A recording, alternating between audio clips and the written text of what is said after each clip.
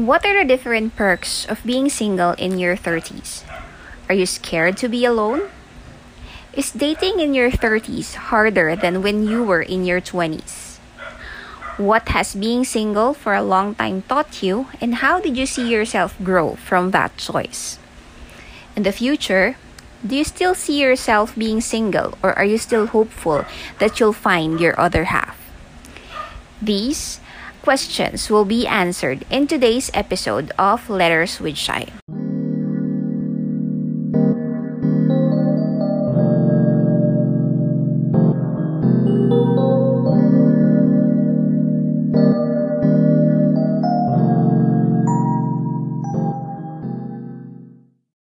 Hey there, Huga Squad! Welcome to another episode of Letters with Shy, an exclusive podcast here on Spotify. If this is your first time listening, please do follow my podcast, and I hope that you'll continue listening until the end of the show. For today's episode, let's talk about single in your 30s. Now what?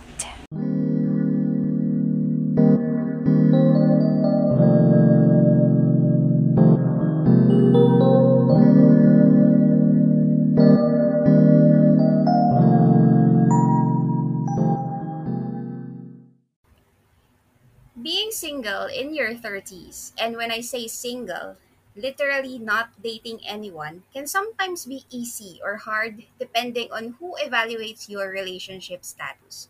For some, they enjoy their life being single because of a number of things, and to some, there may be a little bit of pressure when it comes to their achievements in life, getting married and having kids, and what will you settle into. Often, society conditions individuals to feel this way about single people, especially women of a certain age. Now, to be clear, being in a relationship can be pretty wonderful as well, and it's a valid and worthy goal to pursue.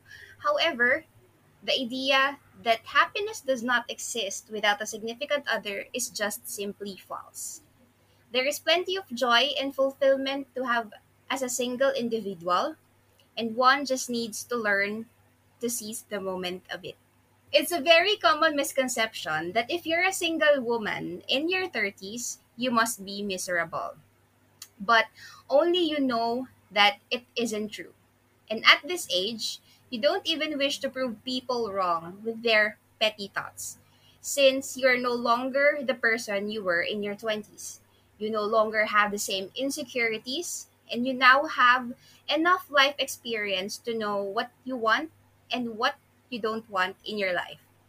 Your 30s are the years when you're more secure and confident than ever. Jordine, a colleague of mine in college, will share her thoughts on being single in her 30s and what are the implications of this choice. Hi, Jordine. How are you today? Hi, Shai! I'm doing good. Kamusta? Busy as usual. Busy as Marami nangyari sa usual. buhay ko. Busy as usual. Baka mas Oh, busy ngayon than we were in college. oo nga eh. Naalala mo ba yung time nung college tayo na naiya pa ako nung pasama sa'yo sa CR? Can you remember those days? Grabe, Oh, ilang taon na yes. nakaraan. Almost a decade. Diba? 11? Ilang years na? Hindi, more than a decade na yung CR incident More than a pala. decade na. More than a decade Diba? na pala. Oo. That was 2008. 2000. Nung... Yes. And can you Naging believe it? mag-friends We're tayo. still friends. Diba? Of course, sobrang tagal. As in, not Sobrang tagal everyone. na. Mm-mm. Oo. Sabi nga nila, not everyone surpasses that, yung ganyang katagal na friendship. Sabi nila kapag friends kayo ng friends mo for more than like Oo. 7 years, 'di ba? Friends na kayo forever. And 'di ba, kamusta naman tayong mga buhay-buhay natin? Naalala ko pa nung sinumpa namin sa hindi ko talaga alam kung sino nag-initiate ng sumpa na yon sa chapel, sa school, sa PUP, 'di ba? Na hangga't hindi ka nag-aasawa, hindi kayo mag-aasawa lahat. Kayo lang naman yun eh. Hindi lalabas sa circle natin yun. Kayo yun. Kaya naman sinumpa ko Ayan, wala sarili ka ko, na. di ba? Ayan. So, that true? So, thank you so much for your time to do a guesting dito sa podcast ko. And Thanks it's been for a long time having me. since... Hmm. Yes, I'm sure marami tayong matututunan sa mga sasabihin mo sa akin later. And it's been a long time since we talked to each other. And when I say talk to each other, deep conversations kasi, di ba, syempre, Mm, after college, hindi na tayo masyadong nag-catch up. Although yeah. may mga labas-labas tayo. Sobrang busy ng pagiging natin, Oo. independent woman natin, di ba? Oo. At saka yung catch-up natin was far in between. And pre-pandemic pa yung huli, for sure. Oo, tsaka kailan pa ba yung huli? Baby shower, virtual? I mean, Virtual pa. sobrang That's last year. Ay, hindi. Sa Edis pa. This year. Early this this year. year. Oo, Mm-mm. yung bago mga anak si Elise. So, grabe yung natin, no? Yung ang tagal na natin hindi nagkikita in person, but Sobra. at least, 'di ba? We still talk to each other. So, now that I have fully oriented you about the topic, 'di ba? For topic Mhm. natin for today is single in your 30s. Now what? So, I hope that you can share your story to our Hugot Squad for today. Now, I will be asking you series of questions, so feel free to answer. And then, pwede mo naman sabihin sa akin kung ayaw mo sagutin, then we'll cut it. Okay, sure. All right. Okay, so my first question is, how does it feel to be a no boyfriend since birth kind of girl?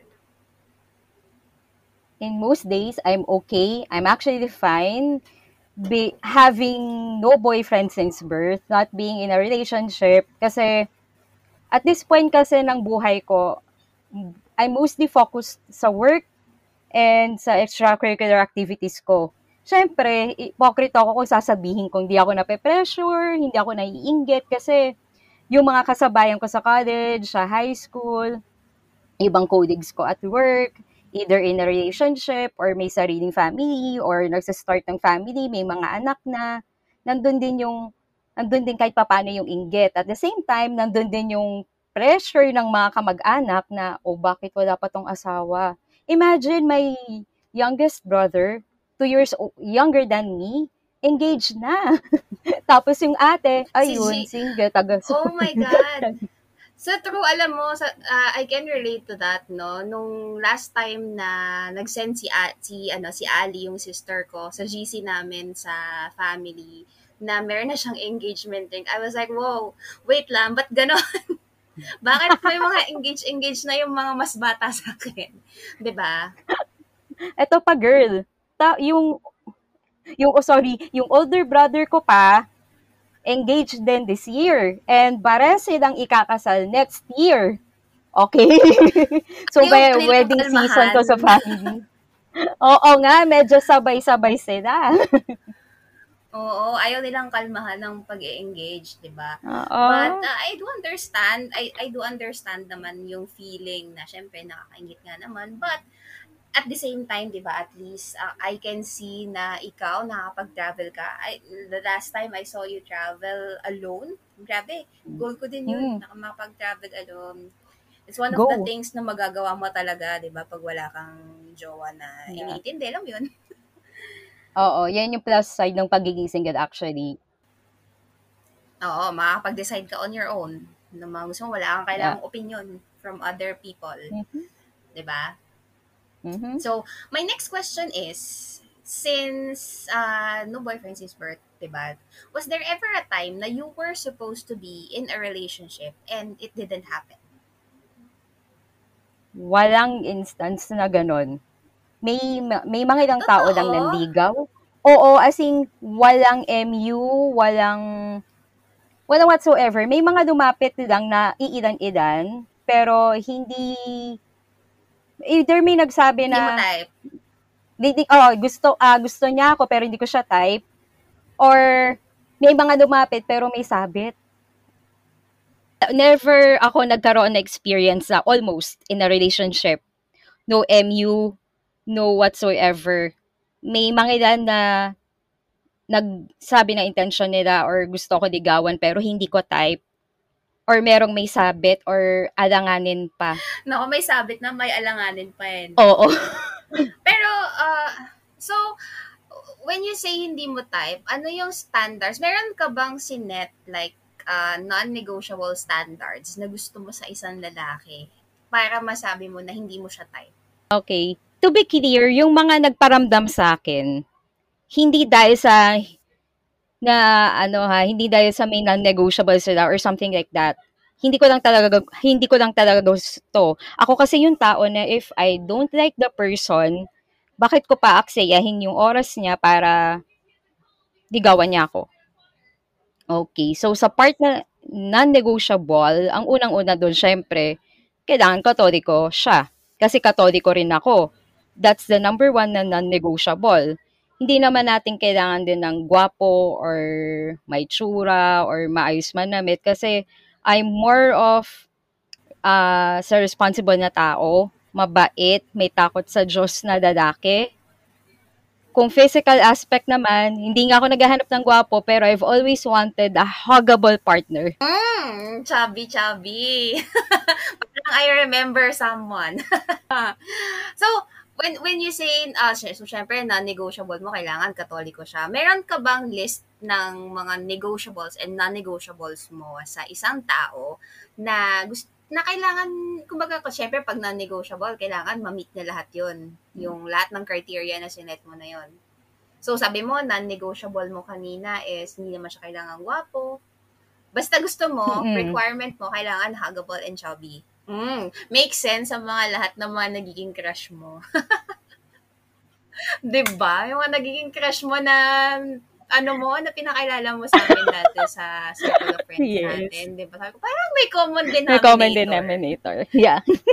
Kaya rin nahihirapan ka na mamili kasi baka yung mga lumalapit sa'yo is talagang hindi na meet yung mga standards na yun. Eh, syempre, tama naman yung sinabi mo na why would you settle or why would you allow that person na ligawan ka kung alam mo naman sa sarili mo, hindi ka naman pasok sa standards ko. So, bakit tayo mag-aaksaya ng oras? Right? So, my next question is, what are the pros and cons of being single in your age? Or siguro gato na lang, let's put it this way.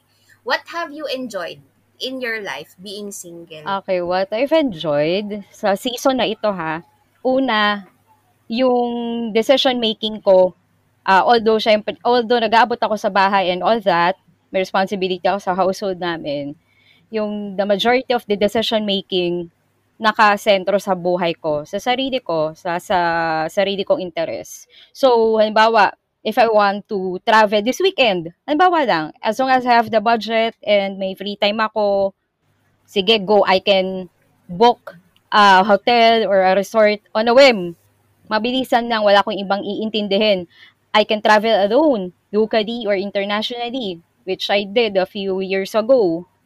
Pangalawa, pag may gusto ako o may craving ako or may isang item ako na gustong bilhin, yung mga wants natin na gusto nating fulfill, I can buy it right away kasi wala akong ibang iniintindi. Sarili ko ng halos. Pangatlo, ito, halimbawa kung may tita ka na or tito ka na, if may mga pamangkin ka na gusto mong spoil, spoil mo lang, no? Bigyan mo ng candies, ng pagkain, damit, etc. Pero pag malikot na masyado or hindi mo na masaway, okay, bigay mo na sa parent. Yung sa ano, wala kang ibang masyadong consideration kasi halimbawa gusto mo lumipat ng work or may investment related decision ka or may major decision ka na gagawin, ikaw, sarili mo lang halos i-consider mo. Yan yung another pros. And then time mo, hawak mo, wala ka ibang iniintindi, and may mga bagay ka pa na pwedeng gawin. Halimbawa, if you want to put, Hindi mo kailangang hindi mo kailangan alam mo yon, mag good morning, mag good oo, night. Dito na ako, babe. na, di ko na kailangan magpasintabi. Ganon. Oo, sa true. Mm. Sa cons siguro, siyempre nararamdaman mo minsan na kasi NBSB ako eh, so yun yung POV ko. Ano ba kasing feeling na may boyfriend ka talaga? Hindi yung may nagparamdam lang, hindi yung nang feeling lang, hindi yung nang gulo lang sa buhay mo, mga ganon.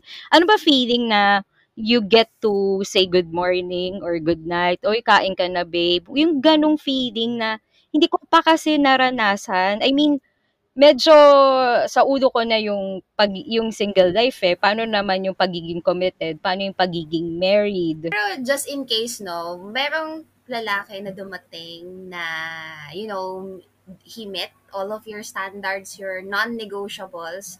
Tapos, as in like, andyan na siya, binigay na siya ni Lord sa'yo. Ready ka na ba? Magka-boyfriend. I don't think someone will ever be ready to be in a relationship or to get married. Pero pag binigay na siya ng Panginoon sa akin, okay, go. Go, grab lang ng grab, di ba? Kasi syempre, di ba, you wouldn't know, Yeah, baka ito na ang binigay ni Lord para sa'yo. totoo.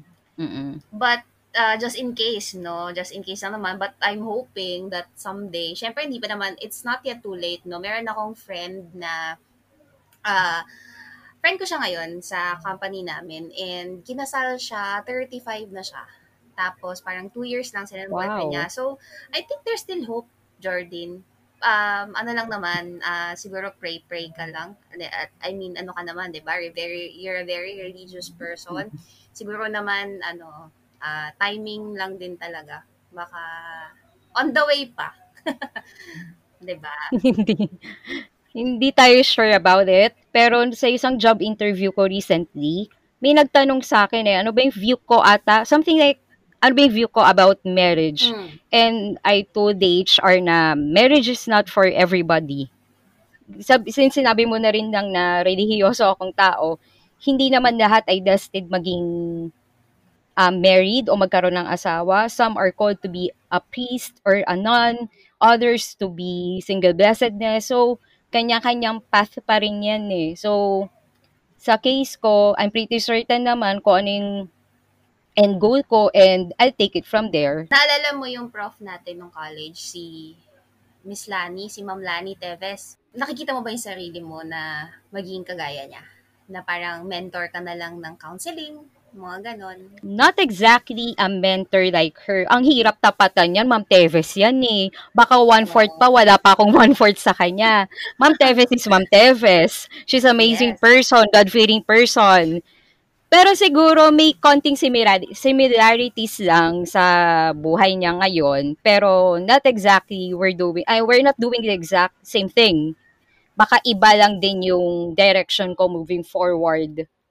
Are you scared to be alone when you grow old? Nandun yung fear na ano bang mangyayari sa akin pagtanda ko na alone ako. Hindi siya, hindi ko siya iniisip everyday ha, pero may mga instances na naiisip ko, ano bang nakakatakot na tumanda ako mag-isa. But at the same time, I'm also looking forward to it. Kasi, syempre, experience. Parang gusto ko maranasan, ano ba yung feeling na alone ka? Kasi remember, in our college days, hindi naman ako bumukod sa parents ko. And until now, kasama ko pa rin sila sa bahay. Don't get me wrong ha. Mm-mm. Iba pa rin talaga pagkasama mo yung family mo. It's just that I've never experienced living alone. So any chance na makapag-travel ako mag-isa or matulog ako somewhere alone, I grab it. Saglit lang naman din kasi yun, no? Pag nag-travel ka, siguro mga 1 linggo Oo. maximum. But still, if you grow old alone, na alam mo yun, wala kang anak, wala kang asawa, ako iniisip ko pa lang, it's just so sad na you grow old alone. So, in connection to that, no, my next question is, since nakikita mo or natatakot ka na you grow old alone, do you still see yourself growing old with someone kahit na sinabi mo sa amin na wala ka nang balak magpakasal? Ah, here's the thing. I've always wanted to have my own family. Pero hindi ko na kasi nakikita yung sarili ko sa sitwasyon na I'm gonna get married someday, na mamimit ko yung ideal man ko. Or rather, God appointed man. Or ano ba yung exact term, nalimutan ko na, I'm so sorry. The one that got allowed? Pwede. Pero yung tinakda ng Diyos sa'yo, hindi ko na makita yung sarili ko sa ganong phase. As in, I'm super busy with so many other things but marriage. Wala, hindi ko na makita talaga. I no longer see myself getting married in the future. I mean, I've always wanted to have my own family, to have my own kids. Iba pa rin naman yun. But of course, I realized lang din na it's not for me eh. So, yeah, that's it. What was your trigger? Why, bakit hindi mo na gustong magpakasal? So, early this year, I met a man na usually nasa standards ko, huggable, chubby, he seems responsible. And then, nung nag-travel kasi ako alone sa Baguio, wala sa agenda ko na, okay, I'm gonna find a partner there or gonna have a feeling with the Baguio men. Walang ganon. Kasi, when I went to Baguio the first time, nung June, the primary objective was to take a break, magpahinga. Kasi, sabay-sabay yung gawain sa work, sa extracurricular activities ko. May parokya responsibilities pa ako on the side nung time na yon. So, hindi ko na kaya. Wait, ang papahinga na ako. Okay. So, mga few days lang, nag-book ako ng trip to Baguio, etc. Mag-isa lang, commute ako. Yun lang talaga yung tension ko, magpahinga. Pause muna, mag-unwind. Tapos, kaka-travel ko sa Baguio, I met someone na nasa usual na type ko. The usual that na nakikita ko sa guy. So, mas malaki, huggable. Hindi nga ako naghahanap ng gwapo. Hindi yon. Mukha namang responsable and professional naman din tao. And then, gentleman naman din siya. Kaso, mga 2 weeks later, wala, naputol na lang yung communication namin. And then, I ask for signs na kung siya ba or hindi. Kasi kung hindi, that's my cue na I'm not gonna get married or I will not get married. I will not build my own family. Baka single blessedness na yung path na tatahakin ko moving forward. So, hindi nga nag-reply. Hindi nagparamdam na anymore. So, that's my cue. Kasi napagod na ako, shy na lagi na lang may magpaparamdam. Yung mangilan-ngilang lalaki na nagpaparamdam sa akin, I don't think nilandi ko sila. I mean, most of them hindi naman ako yung nagpakita ng motibo. Sila naman yung lumapit. Hindi ko naman sila hinanap. Yet, sila yung lumapit. Tapos, the same cycle happens. Say, you met a guy, and then text ba kayo, you may back and forth na conversation, and then it would end abruptly. So, sino ba namang hindi mapapagod sa ganong scenario o situation? So, ayoko na, nakakapagod na at this age, kahit nasa early 30s pa lang ako, ayoko na. Kung, call it traumatic experience or whatever, but I really am tired. And I'd rather focus my energy, attention to something else. Anyway, I have so many things to look forward to. And kwento ko na rin, I'm transitioning to another work. By the time siguro na-publish na yung podcast mo, naka-move na ako sa Inquirer. Wow, congratulations! Yeah. Inquirer, big time from Manila time. Or, Uy, grabe from Manila Times Inquirer. Pressure. Ang dami mong So, revelation. Napakatagal na ba talaga natin hindi nag-uusap? marami lang nangyari sa fourth quarter ng taon. As in, tong quarter na to, we moved to another house. And then, I moved to another workplace. Ang dami lang sabay-sabay. Yung tipong, when it rains, it pours. Thank you, Lord. Sobra. I mean, I agree with you na nakakapag-focus ka sa sarili mo. At saka sobrang dami mong blessings. So, yung guy na nag-ghost sa'yo, I mean, deserve niya na hindi mo na siya pagtuunan ng pansin. At least, di ba, you were not that hurt. Siguro kasi hindi ka naman nakapag-invest ng so much emotions on that person kasi ilang weeks, 2 weeks.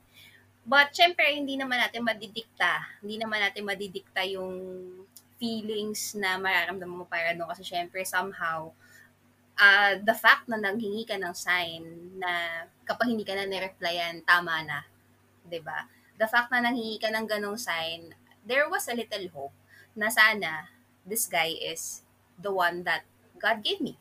'Di ba? Pero, well, it's your decision, Jardine, na i-stop yung hoping kasi syempre 'di ba the more you hope ako kasi 'di ba personally alam mo naman kung ano yung mga pinagdaanan ko ever since college, suki ako ng ganyan ng mga Yeah. lalaking ganyan and well ako naman hindi naman ako napapagod pero I mean I still see myself na with someone na ano, na ibibigay ni God sa akin. I admire yung fact na you see yourself na ikaw lang kasi siguro pinagtibay ka na ng ano, pinagtibay ka na ng panahon. Pinagtibay ng Pinagtibay ghosting. ng ghosting. Hindi, Joke lang. I mean, lahat naman tayo, we undergo, although sabi mo nga, di ba, hindi ka nagka-official na boyfriend. Hindi siya dahilan na dahil hindi ka nagka-boyfriend, eh hindi ka masasaktan. So, lahat naman ng nararamdaman natin are valid kasi yung feelings natin are genuine. Di ba? Ako naman magtatanong, kumusta ka na ba? I mean, in a general sense muna ha. Oo, kada mo ikaw na magtatanong, ako rin. Okay, kumusta ka na? Ako, well, just like you, no, career woman din ako. Sobrang daming ganap sa buhay ng isang corporate trainer. So, madami akong ginagawa sa buhay ko ngayon. Nagtatrabaho, nagsa-side hustle. Kasi syempre, sabi mo nga, di ba, one of the things na na-enjoy mo sa buhay mo is yung financial stability. You can buy everything that you want. I also do that. Shopee. Ayun. Yun naman. Okay naman ako so far. Although nakakapagod minsan sa trabaho, sa lahat ng side hustles na ginagawa ko. Okay pa naman ako. Buhay pa naman. Glad to know and I'm so proud of you. Ang dami mo nang nagagawa. Grabe. Iba ka talaga. Ikaw talaga yung Lodi ko, Shy. Ikaw. So ano, ang puso mo? Talaga ako yung nagtanong. Ang state ng heart mo? Well, parang ako ikaw. Kaya nga, I was happy na you said yes to this podcast Yeah. because I think somehow meron tayong similarities when it comes to like status in life. Pareho tayong career woman. Status ng puso? Wala. Hindi kasi 'di ba the last time na nagkaroon ako ng yung legit na boyfriend was in college pa. And 'di ba, that guy who must not be named, sabi niyo nga, is already married. And Yeah. although I don't care naman kung married na siya. I mean, whatever Mm-mm. happened dun sa relationship namin was already over. Ngayon, wala eh. Wala din talaga. Wala. So, wala talaga ngayon. So, kung dadating man, hindi, thank you so much, 'di ba? Pero gaya mo, meron din akong sinet ng mga non-negotiables and negotiables. So, I think kung dumating man, wala pa naman ako sa point na sinabi kong ayoko na kagaya mo. Kaya medyo na ano ko noon, na touch ako. Hindi naman na touch, pero parang nasad ako na parang ganun kadali na mag-give up ka na na ayaw mo na dahil doon sa last na yun, parang kumbaga yun yung pinagbasihan mo ng reason na ayoko na. Pero at least, di ba, you were firm sa sarili mo. Well, sana may plot twist, but we'll never know, di ba? Kasi naman sa case mo, at least, I mean kasi sabi ko nga, hindi ko naranasan na maligawan talaga sa bahay, magkaroon ng boyfriend, yung panakanakang nagde-date kayo o hatid sundo. Never ko kasi naranasan yan. So siguro, special, yung last 10 years ng buhay ko, para akong naghihintay sa wala. So, tas NBSB pa ako. So, talagang umabot ako sa point na, okay, pagod na ako. Ay, ayoko na. Parang 10 years is too long already for me.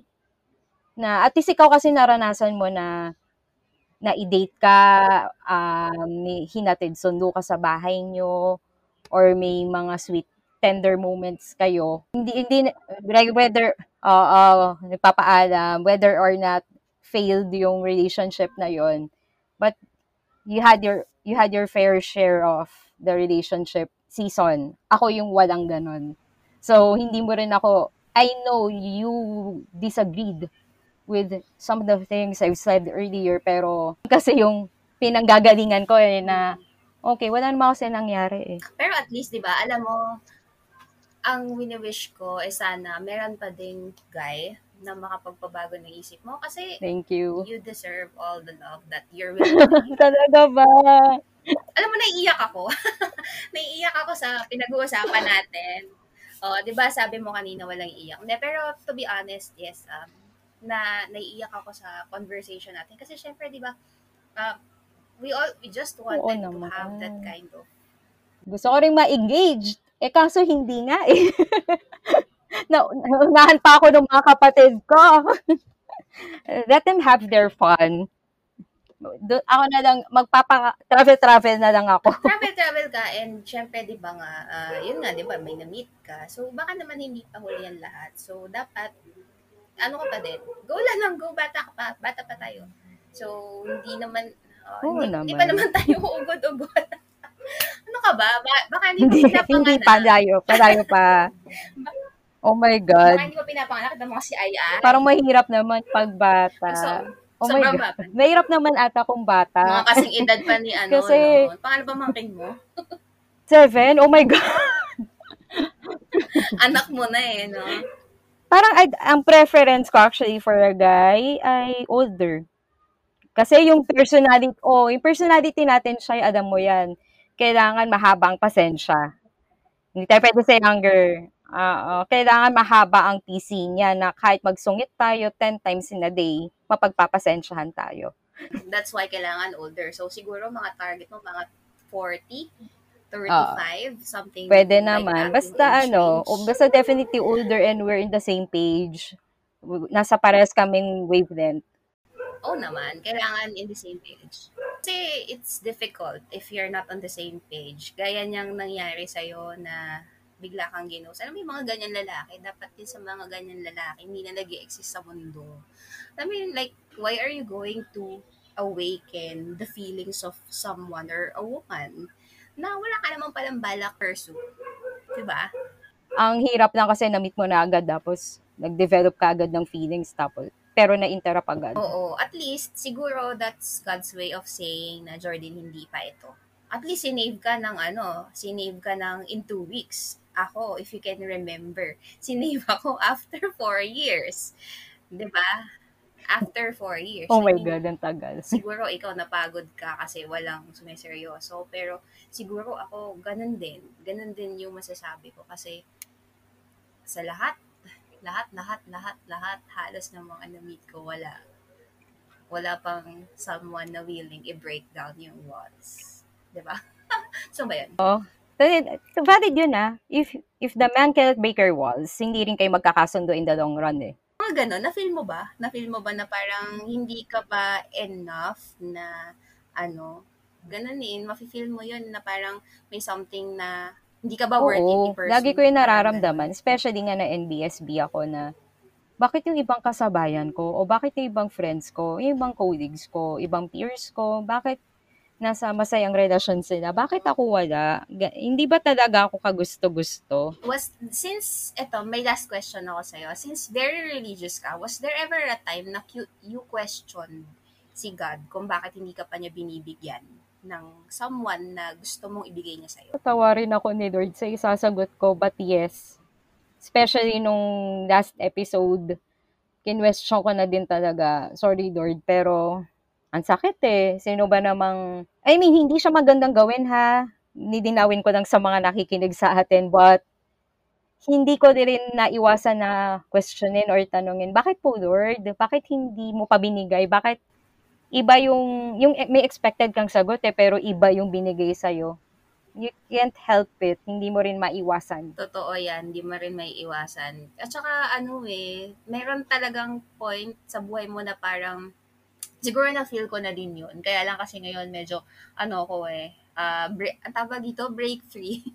Kasi before, talagang pag ako malungkot ako, lugmok, iyak, gano'n. Tapos yun, tatanungin ko din si Lord, bakit niya ako sinaktan, gusto ko naman siya, gusto naman niya ako, bakit hindi kami pwede? Yung mga ganyan. Alam mo yung mga ganyang tanungan. But siguro, yun nga, sabi sa mga quotes at saka sa mga memes na nakikita ko sa Facebook, no, the reason why God closed that door is because He knew that you were so much more. So, siguro hindi talaga yun yung deserve natin, George, na lalaki. Kaya, hindi talaga siya binibigay. Pero, ayun, ulitin ko lang, I still wish na sana meron ka ulit ma-meet na hindi nakagaya niyan, no? Sana ma-meet yung non-negotiables mo na qualities na hinahanap mo sa lalaki and by that time, mababago niya yung isip mo na you still wanted to get married. God willing.